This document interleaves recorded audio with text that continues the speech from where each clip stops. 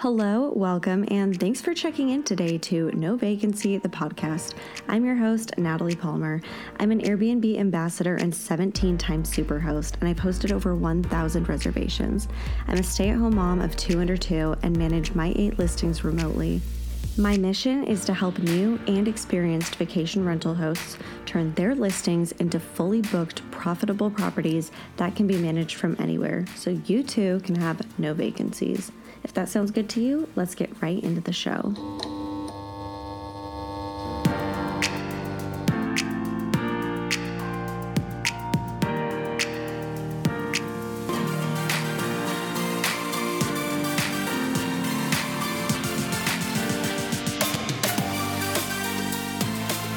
Hello, everybody, and welcome back to another episode of No Vacancy, the podcast. I'm your host, Natalie Palmer, and today I have on guest Pete Reese. He is a land flipper, and I just found his email reaching out to be a guest at the perfect time because you guys know that I have this Airstream that I've been looking for land to park on, and so I told Pete I'm going to selfishly use this hour to pick his brain for how I can use this, but hopefully we can all gain a little bit of insight on how we can use our short-term rental background for land flipping.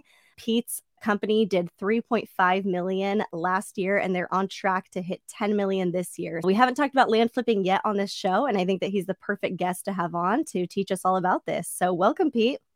Thank you, Natalie. That was quite the introduction. I appreciate it. Excited to be here. All right. Could you tell us a bit about your story and just dive in how you found land flipping and tell us what this is? Like I said, this is a short-term rental show. And so this is a new concept you're introducing to this audience. Yeah, I didn't start out in any way, shape, or form as an expert in land, and I've evolved to that over time. My previous experience, I've been in real estate for quite some time. In the early 2000s, we were actually, when I say we, my wife and I, we were actually flipping homes. So we got involved with it. We saw those shows on HGTV and we got excited about it. And we're like, hey, we could do that too. So we started doing some flips on our own and they ended up going pretty well. I ended up getting my broker's license out here in California just because it gave me better access to deals. I could show the properties to myself. I could monitor the MLS and kind of jump on them when a deal came up because I was getting all my deals from the MLS. And that was about 2006 when I got my real estate broker's license. And then the market crashed out here in 2008-ish.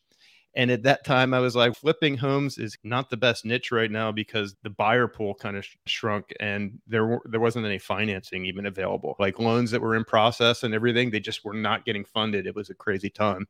So what I did was I shifted to focusing on doing what was working, and that was listing REO properties for banks. So I was like, okay, this is going to be my focus. I'll use this license and I'll just reach out to as many banks as I can. And I tried to become the go-to agent in my area, broker in my area to do those bank-owned properties. So that took a number of years, was my focus completely. Not the best business at all, but I was thankful to have business during the time when a lot of other people in real estate were struggling. Now, at that time, we got out of investing ourselves.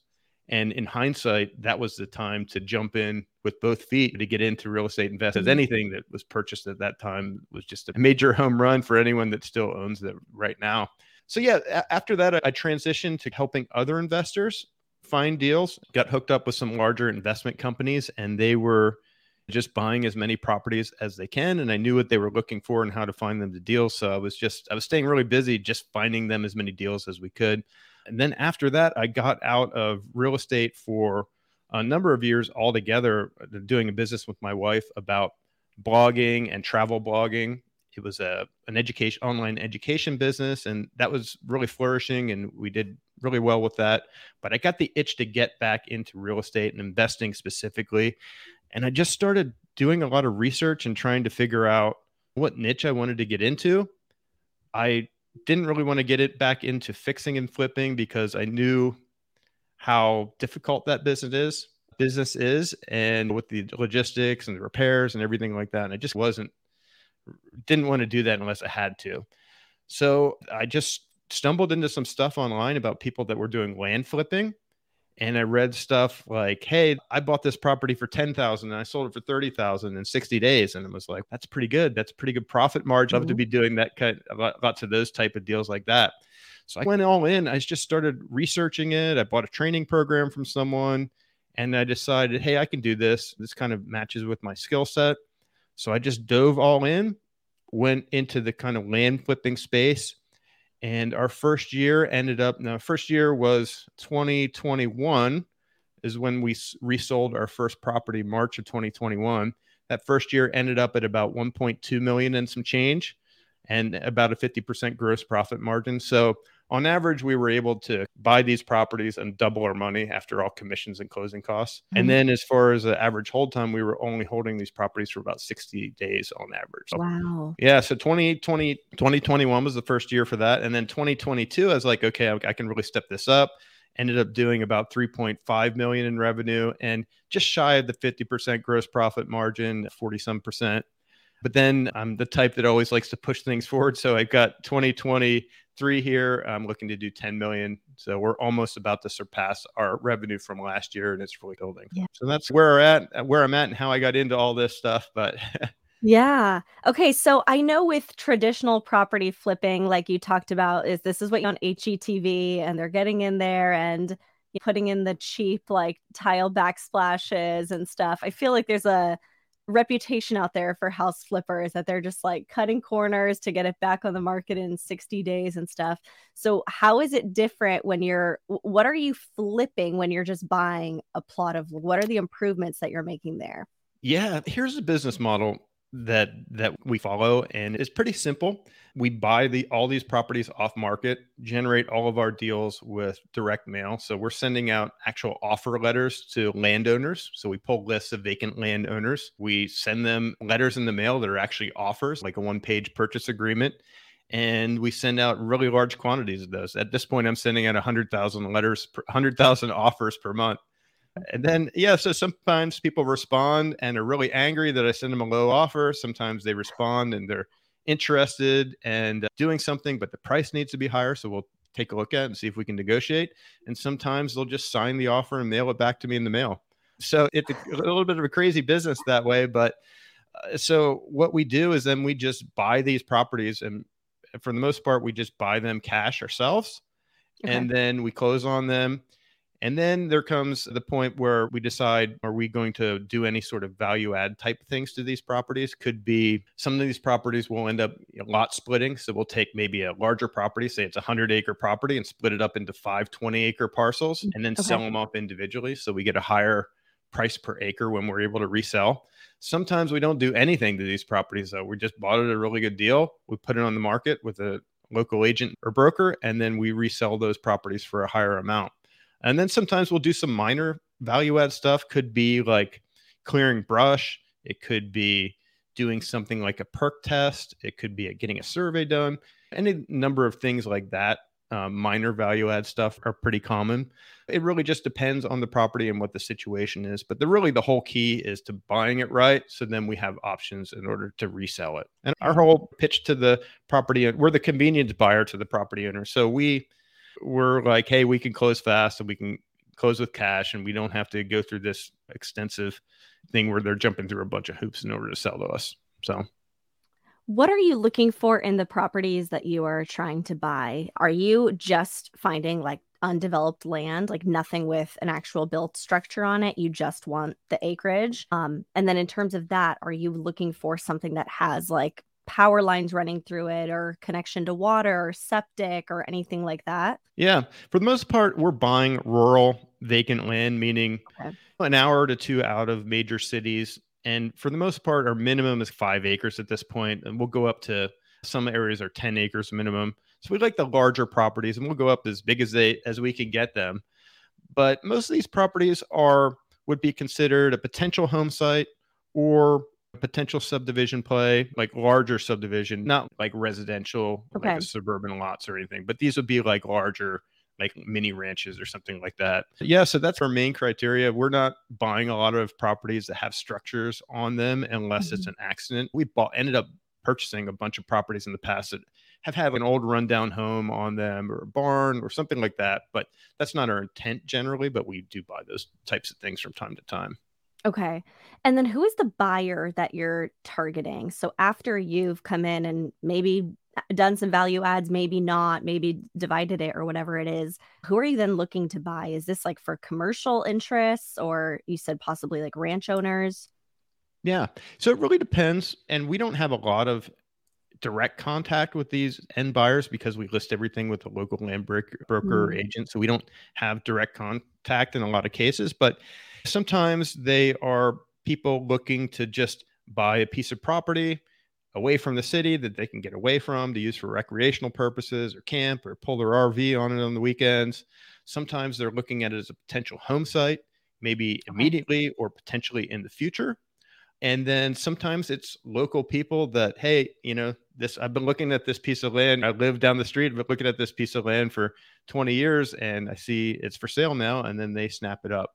And then we get kind of people that just accumulate land in those particular areas. It's a little bit of a phenomenon sometimes. So I'm curious, what is the reason that somebody would buy after you've purchased it first? Like, oh, if there's these sellers out there that are willing to give you an amazing deal, like what's to stop somebody from going and finding that deal? Why go through you, the middleman, and then pay that markup to you?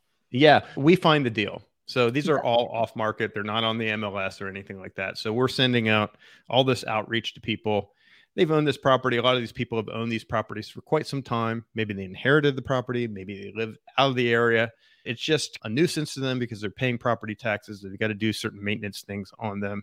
That's the thing. We're finding the deal and then we're bringing it to the open market. So most people are not savvy enough to try to track down individual property owners. And it's a numbers game too. It's very rare that it's a very small percentage of people that actually respond to our offers and want to sell.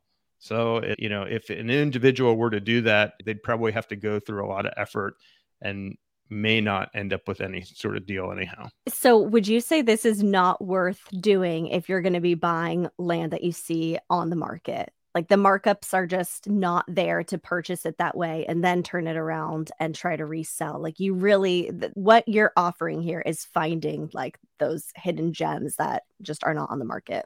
Yeah, you have to have some sort of system in place. If you're going to do a business like this, like a land flipping business, you really need to put an off market lead generation system in place. Okay. That's the way to do it. I know of land investors and land flippers that will purchase larger tracts of properties in certain areas. This works larger tracts of properties in, they might buy a 300-acre property and then they're able to split it into a bunch of 10-acre parcels. And then those numbers work even if they're paying retail for that 300-acre property, just Mm. because you gain so much value by cutting them up and selling them off that way.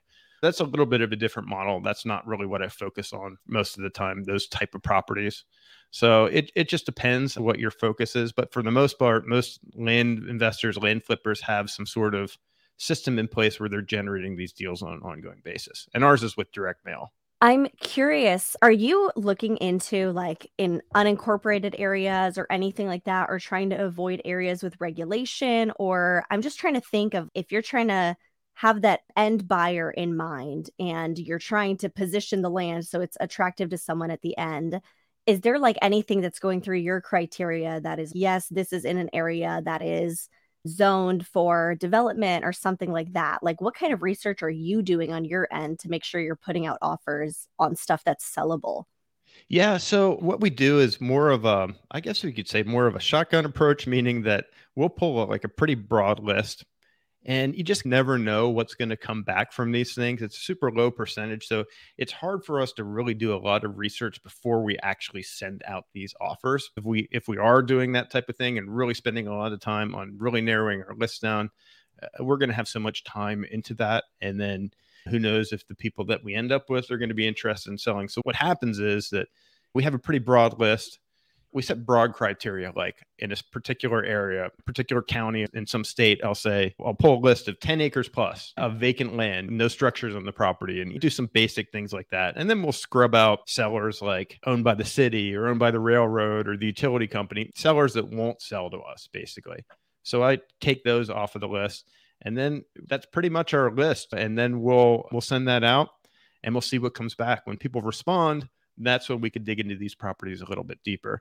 Now, sometimes, and a lot of times it happens where people will respond and it's not a property we want to buy. It may be all Okay. swampland, or it may be underwater, or it may be on the side of the mountain or something like that. And it's hard to filter out those properties when we're preparing our list. So at that point, we just have to let them know that we can't move forward with the property, because of the issues we discovered. Do you have the rates? I don't know if you're willing to share this, but you said you're Uh-huh. sending about 100,000 mailers out a month. How many are responding? And how many of those are actually responding positively and not telling you, like, screw you, this is too Yeah, low yeah, an we get a offer? lot of those. And we've got a whole system in place. It's not like I'm answering the phones or anything. I've got a whole Right. team. Plus, we use a call answering service, and their job is to do that initial screening. If someone calls and is upset or whatever, they just let them know that we're going to remove them from the list. And so they only pass on the people that are interested and motivated to sell. But yeah, I forget. I was talking. I forget the other part of your question. Yeah. Do you know the numbers, if you're willing to Oh, share this, of like how many responses you're getting from Yeah, 100,000? yeah, that's a great question. I don't track the actual response rate because there's so many variables that kind of go into that. What I do track though is the cost per acquisition, cost per deal. Okay. So our cost per deal ends up averaging about $3,000 in mail costs for every deal that I get. And Okay. on average, so far this year, been averaging about $23,000 profit per deal. So Okay. it definitely makes sense, dollars and cents wise there. There's a lot of variables that go into that response rate with this business because if I were to put a higher offer percentage on the offers, like if, for instance, if I offered 40% of retail value, I would get a certain response rate. If I offered 70% of retail value, I would get much higher response rate. The amount of deals at the end of the day would probably be about the same. So that's why I don't Okay. really kind of look at that. And each area is different too, as far as the response rate goes. Some areas are very responsive.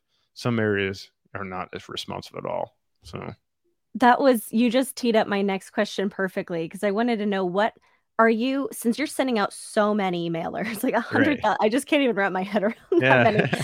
How are you sending these with does every single mailer get like a numerical offer in it? Hi, we see this piece of land. Or is it just like, hey, we'd like to talk. We're interested in something in this range. Like, how specific are each of these that are going out? How tailored and customized is each mailer? Yes, very specific. We've got Wow. on each. So we send out a 2-page letter. First page is describing who we are, why we're contacting them, what we can do for them. Second page is an actual 1-page purchase agreement. And then on the purchase agreement is their parcel number, the acreage, the actual offer price that we're willing to offer them, and then some basic terms of the agreement with their name and all that kind of stuff on there. But yeah, and what we do basically, how we generate those offer amounts is that we're looking at average values for a particular area. So generally countywide is how we do it. And we may look at that county and say, hey, a retail value is probably about 10,000 an acre in this range. And then we might offer them 4,000 an acre. And then it's just a mail Okay. merge thing. We have a whole spreadsheet where we have our list and it's a multiplication thing. So if it's 10-acre Mhm. property and we're offering 4,000 an acre, they get an offer of $40,000. Okay. Yeah, so that's how it works. And then the mailing service that we use, we send them the list, they merge everything together, send it all out. And thankfully, I don't have to lick envelopes and put on stamps for 100,000 letters. So I'd like to know what's your process once somebody does respond to you. Or, okay, let's start here. If you never get a response from anybody, is that it? Do you guys keep trying to send something out once a month or some follow up? Or is there like a limit that you've found is like after 3 attempts, we're done, we don't reach out anymore? No, I pretty much don't leave these people alone. No, I'm just joking. But in the areas that I like, we'll mail each those areas every 3 months or so. So I'll Okay. just continue to. So it's just Okay. about timing sometimes with Yeah. people. They may be getting these letters and they may be looking at it and say, Yeah. maybe I'll call them one of these days. And they just never get around to it. And then maybe when the situation becomes either urgent enough or important enough for them, they might pick up the phone and call. So I Yeah. like to be Yeah. kind of front and center for them when they're ready. Yeah, it's true. I think about my own like buying habits, and we get mailers all the time from construction companies and stuff. And I used to save a lot of them, like pest control and landscaping, and be like, I don't need it now, but I will eventually. And then I would just toss the papers. And when it was time that I needed that service, it's like whoever's mail ended up that day, like even if I had been saving a mailer, if I tossed it, I forgot about it. It's really Yep. whoever showed up at my door that day when I needed it. Like that's who got the Yep. business. So yeah, I guess you just have to stay on top of it. Once you do have the people who reach out, I'd like to know the process here. So let's say somebody comes out and they're like, "This screw you, this is way too low." Do you immediately try to counter offer? Do you look into the land and see, is it worth paying more? Or are you just, okay, we burned that bridge, we're done? It depends. Sometimes we get these type of responses where people are like, oh, I'm never selling my land. And they're just angry that I even sent them a letter in the mail. Some people are like, I'd sell, but your price was too low. So in those Okay. type of situations, we will definitely look at the property and see what we can do, because these are just averages. There's no way for us to get any deeper than that. And the crazy thing about land is each piece of land is different. And even if there's a 10-acre property, same street, those 3 10-acre properties could have wildly different values. One might be all farmland and Mm. have a certain value. One might be all swamp and have a certain value. One might be all woodland and have a certain value. There's no way to tell that when we're building our list. So when they call and there's any sort of interest in selling, we'll dig into it and see what we think it's worth and what we could pay for it. We'll let them know. And if there's a deal to be worked out, then we'll definitely work it out. And on the other side, sometimes we get people that want to sell. And when we look at the property specifically, we were too high on the price for whatever reason. Maybe Mm. it's got some sort of issue and that makes it below average, but we are still interested in buying it if the price is right. So in those type of situations, we just explain to them why. And these people know generally that their property has this issue, or those types of things. And then we just see if we can put together a deal. If we can, great. If we can't, no harm, no foul. Yeah. So that's it. I have a kind of process that, so people could either call in, they could send us mail, they could email or text us, any of these types of things. So if they're calling and there's no motivation, they just want to complain, they get filtered out right away. If there is motivation at some price, then they get passed on to my team. And I've got an acquisition side of my team. I've got a couple of acquisition managers, and their job is to either communicate with people on the phone or by text, by email, whatever the case is. I've also got an analyst that looks at all these deals that come in and decides, is this a property that we want to pursue? Is it, and what about the price? Are we right on with the price? Can we go up higher if we need to?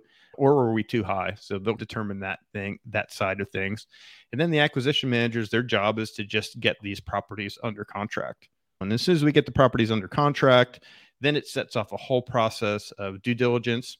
Generally, the process takes about 30 days, but we're always purchasing these properties through an attorney, a title company, or escrow company, depending on what the state is. And we're doing a whole due diligence process. Like, we're ordering for a photographer to go out to the property, take on the ground photos and drone videos and all that stuff. We're also getting broker opinion, local broker opinion. We're getting information from the local building department, we're trying to buy properties that are buildable. We're Mm. trying to determine if it's buildable. And then, so we go through a whole list of questions with them. We find out about utility availability. So all these different things. And then when the title report comes back, we review the title report to make sure there are no issues on the title report that were unforeseen. And then that all comes together and all checks out. Everything's good. No red flags. We'll close on it and then go from there. I'm curious. I asked you what would be the motivation for a buyer to buy through you. What about on the flip side? Why would a seller want to go through a service like yours rather than, once you've planted the seed, maybe they weren't thinking about selling and now they're like, maybe we should. Why not them just put it on the market? Yeah, a great question. And we're not for everybody. Mhm. We're obviously not going to pay top dollar, but we are the easiest buyer that they're ever going to deal with. They don't have to go through the process of listing with a broker and doing all this prep in order to get things property ready to list. And generally, it's a very quick process. With land, they list with a broker a lot of times. If they're not listing aggressively, these properties sit in the market sometimes. And a lot of them have been through that. They've listed with the broker, not able to sell it because they were probably listed too high. Mhm. And the property sits for a year, they didn't sell, they get discouraged. Maybe a year or two goes by, they get a letter from us. They're like, I really want to sell that property. These people want to buy it. I don't really care as much as about the price. I just don't want to pay these property taxes. I'm just like Mhm. done with it. So that happens a lot. But we're a convenience buyer. It's like when you have a car and you're going to buy a new car and you've got this trade in. Are you going to take the effort to sell it on your own and get a higher price, dealing with individual buyers, or listing on Craigslist, whatever you have to do? Or are you going to just trade it in at the dealership? It's the easy thing to do. Yeah. You're not getting top dollar that way, but it's really the easiest way to do the transaction. That's an analogy I like to make. We're the convenience buyer. We're quick and easy, and no drama involved, basically. Sure. I'd also like to know, have you found, does it get easier to sell the properties the longer you've been doing this? I'm just imagining, do you have a list of buyers now that are counting on you guys to bring deals forward, or is every piece of land that you flip just it's a good fit for a brand new person you've never worked with before? Yeah, I mean, so we don't typically do have a buyer's list or do any sort of Okay. that front end side of things, but what along those lines that we really try to build relationships with great brokers and agents in the Okay. areas that we deal with. So the brokers and agents that we deal with, those are really key to our business because they're helping us out with the opinions and everything. But they handled that side of things. Like they collect the buyers list, they Sure. network with other brokers and things that may have buyers looking for those particular types of properties. Sometimes when they know a property's closing, they'll be emailing their either people that are potentially interested in that type of property.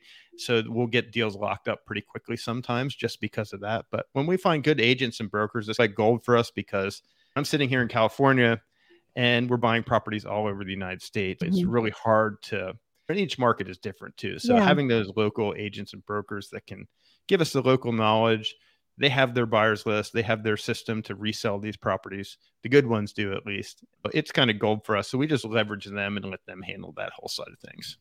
Sure. Okay, I think my last question for you is a selfish one, but what have you found is the best like land to buy from like an appreciation standpoint or value wise? I know you touched on like woodland areas, farmland, swamps, things zoned for different stuff. Like I'm somebody who's interested in buying land, so what would you say is just like a smart investment route for someone like me to look for? Yeah, I guess it depends what your end use for the property would be. I think you mentioned that looking for a property where you would put some airstreams on that or something like that. Mhm. If I was going to be buying something like that myself, I would be looking for something maybe an hour to an hour and a half out of a major city. I would be Okay. looking for something not that far off a somewhat main road. I would be looking for something where there's either no zoning or the zoning is favorable that you're not going to run into problems doing something like that. I'd be looking for something where you could install if you had to put in any infrastructure like a septic system or power or Mhm. anything like that, I'd be looking for something that had that availability for that. But and then I guess the last thing would be you want like a nice setting, the kind of the intangible things like when you walk onto a property, is it nice? There's lots of nice trees. Is it gentle slopes? Is it just a nice property when you walk on it? Is it like, oh, I'm Yeah. glad to be here, or this place is a dump? Would you say it's worth it for someone like me? I have no experience doing what you do. Would it be worth it for me to try to like pursue one of these off-market deals? Or is it just so much work to learn that side of things? Is it better to just, if you're just like a one-time investor trying to find a good piece of land, to just find something on the market? Yeah, I mean, it's probably unless you have something like particular targeted of particular properties. In those cases, I think it's definitely worth sending out some specialized type of marketing to those people. Maybe you just looked at on PropStream or something like that, and you found 20 parcels that you think would work. What I would do in a situation like that, I would craft up a custom letter. I would do it like a FedEx to each one of them because the FedEx is definitely get open. They cost more. They A have a FedEx. misstatement.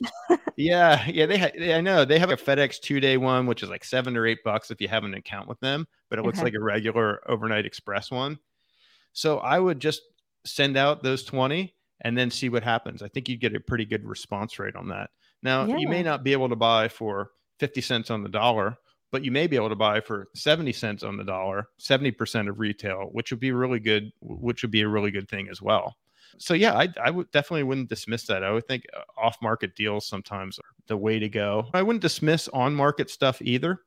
I would also talk to some of the local land brokers or land agents that are doing a lot of business and just say, hey, here's what I'm looking for. If you get anything, we can do it before it even goes on the market, that type of thing. Yeah, interesting. I know that you're coming from a different like business model than me or my listeners have. We're really interested in short-term rentals and your land, and I know you can sell it for different purposes, commercial or apartment developments or something like that. But I think you gave a lot to think about. I can imagine if somebody wants to do a really cool campground or something, like this is a whole different world of doing this instead of pursuing single family homes or something like that for short-term rental. So if people have more questions about land or anything, or maybe how to get on, maybe somebody has a piece of land that they're wanting to sell or something. If people want to connect with you for any reason, how can they? What's the best way to do that? Yeah, best way would be to, I just, at the beginning of this year, I launched a land flipping community. So we're really trying to build that up, and it's really, really getting quite active and a lot of fun. You can find that at landconquest.com. And I've got a training program, which is going to be out within a week or two. That's going to be completely free for anyone that's interested in the land flipping model. But in that community, I would definitely suggest going there. And if you're looking for a piece of land or something like that, it's all community of land flippers. So maybe you could post in there, and you might be surprised in what pops up. Yeah, as a buyer or seller, I'm sure there's a Yeah. lot of deals being talked about there. Yeah, there's lots of deals. And the interesting thing is too, there's people that will fund projects and things like that in there. So we've got a lot of those investor type people in the community as well. It's an interesting place to come together if you're interested in doing any deals in the land space. So I bought one property one time it was 58 acre property, and I started going down the road of doing like a little tiny home community on it. So started doing all the Love research and that. everything, and I thought that would be really cool. But then when I had someone that gave us an offer on the property, I was like, oh, I'll just let it go. But I'm always looking That for those was too. that was actually one of my questions for you. Has there been a piece of land that you've come across that you're like, this is too good, I can't turn around and flip it? But I don't know, that's just not your business model, so maybe it's just Yeah. not worth I it. Who look at a knows? lot of them like that, and I'm like, oh, I should just keep this one. And I think about ones that I've sold like that. But I would be a huge collector of these properties if I decide to start doing that. Maybe at some point I'll start Yeah. cherry picking some stuff, but Yeah, I'm sure. I feel like once you open the gates of holding on to no. a few, it'd be so hard to start Yeah. saying no. Especially if they were in my area, that would make things a lot tougher. Most of these are on the other end of the country, so so I Yeah, never see them. yeah. Actually, on that, I know I said that we were going to wrap up, but that just prompted one more question from me. What are your goals with the business? It sounds like you guys are growing exponentially. Are you just really focused on cash flow right now, or will there be a point where you just want to have some buy and hold investments for all of this? I'm just kind of curious what the plan is for the company. It's such fast growth. Yeah. I'm Yeah, so it's interesting. So the flip side of the land flipping side of things, it's like an all, like you said, it's like an all cash type business. There's no real tax incentives. We're not holding any of these properties. I mean, we're yeah. generally holding these properties 60 to 90 days on average.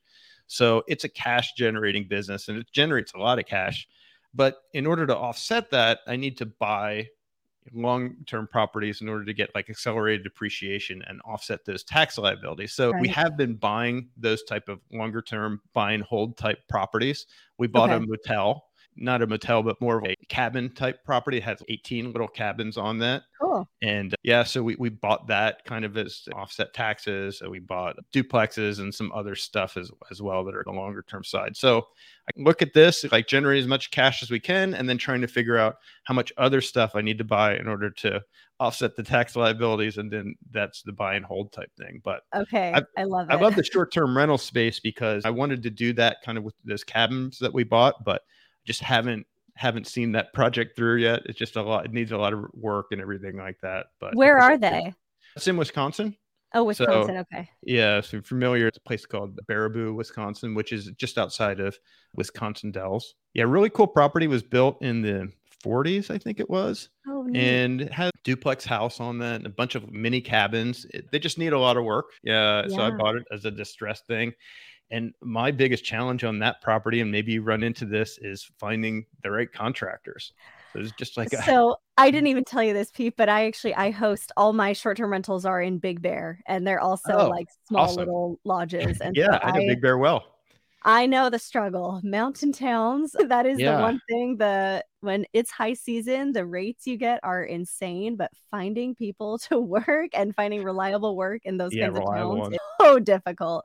Yeah, if you need any help with that project, I don't have experience in Wisconsin, but I would love to offer any insight about managing cabins, and that's the world I know. So, Hey, it's maybe a potential good collaboration because it's been on the back burner. I actually bought this property in the end of 2021. So I've been sitting on it for about a year and a half. We've been getting quotes and bids and everything like that. So we just started doing some of the renovations, some of the electrical work, and plumbing is next and things like that. But Mhm. it's got great potential. It's just I haven't had the time to really focus on it to make it happen. So I'm open to anything like that. Okay, we need a Yeah. follow-up discussion on how we can Yes. work together on this. I would love to see it and see design ideas and stuff to Yeah. make that a killer property. Yeah, yeah, it has a lot of potential. It's a great tourist town. During the summer, it's just like insane.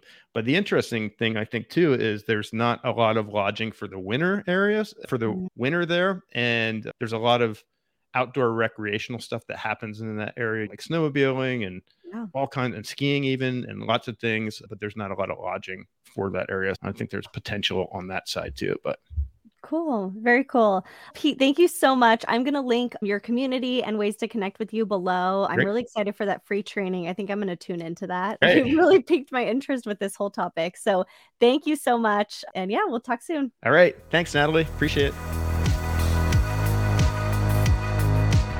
And finally, for this week's Am I the Airbnb Hole? This post made me so sad and angry. I will just read this to you. This is what a host posted in a Facebook group. I want my guest to leave. He asked to check in early. I told him okay, but I would be cleaning and organizing. He took a shower, which made me feel uncomfortable, especially because he didn't close the door. He exposed himself several times, made me very uncomfortable. He made it very clear that he was interested in me. The reason I am so upset is because I know we talk a lot as hosts about how to have good hospitality and treat your guests well. And I'm a very big believer, like if they complain about something, give them the benefit of the doubt, hear them out before you assume it's a scam or something. In this case, it makes me so sad that this host decided to post about this on Facebook and like ask for help. Call the damn police. This has nothing to do with like, I let them check in early. What do I do? How do I salvage the review? How do I make sure that everything's okay? This is so inappropriate. This is so inappropriate. You are in your home as a host that you are trying to make a nice space for other people, and a guest comes in and does this. This is so inappropriate, and it just genuinely makes me sad that this host felt like they couldn't just call the police and get this creep arrested. I don't know. This one like made me just honestly so angry. Like, I'm not upset with the host. I feel like they were just in a state of shock, and it actually looks like this was a brand new host. This was one of their first times hosting, and I can see that just in the shock, they wanted to make sure they did things right. But it just makes me sad that it seems like common sense, like critical thinking just left the room. You need to call the police. You need to call the police and literally file. This is sexual assault. This is sexual assault. That's what it is. I don't give a shit about retaining a 5-star review, about keeping your guest, about making sure that it's one of your first guests and you've done everything right and you get super host next quarter. No, you need to call the police and stand up for yourself. So the Airbnb hole here who exposed their freaking a-hole is clearly this guest. I think this is so inappropriate and so wrong to do this. Hosts, be careful. Ultimately, this one is just a reminder. Yes, we want to be hospitable and do all the things and get the good reviews and have guests coming back and have a wonderful listing that's ranked high in search rankings. You need to look out for yourself. Don't be alone in your listing, cleaning it, tidying things up, especially, I'm going to say, if you are female and more vulnerable. Sexual assault can obviously happen to anyone, but please be careful. And if you are somewhere like you host in a cabin where there's not a lot of neighbors around, please be careful going to your property alone. Remember, change your code between every single guest. This isn't just for guest safety, it's for your own. Don't use a lockbox with a code that's being repeated over and over. Have a Ring camera on the front porch. Don't lose your common sense and basic instincts for safety and security because you're pursuing how to be a good host. It just makes me so sad, genuinely so sad, that this host was in this situation and thought to post on Facebook instead of straight up calling 911. Stay safe out there. Lock the door while you are cleaning. Stay safe. And with that, it is now checkout time. Thanks for listening, and I'll see you back here next week. Lastly, as Airbnb hosts, we all can appreciate a good 5-star review. So you already know a great review on this podcast would mean so much to me. Please subscribe, review, share, and connect with me in the show notes below. Bye!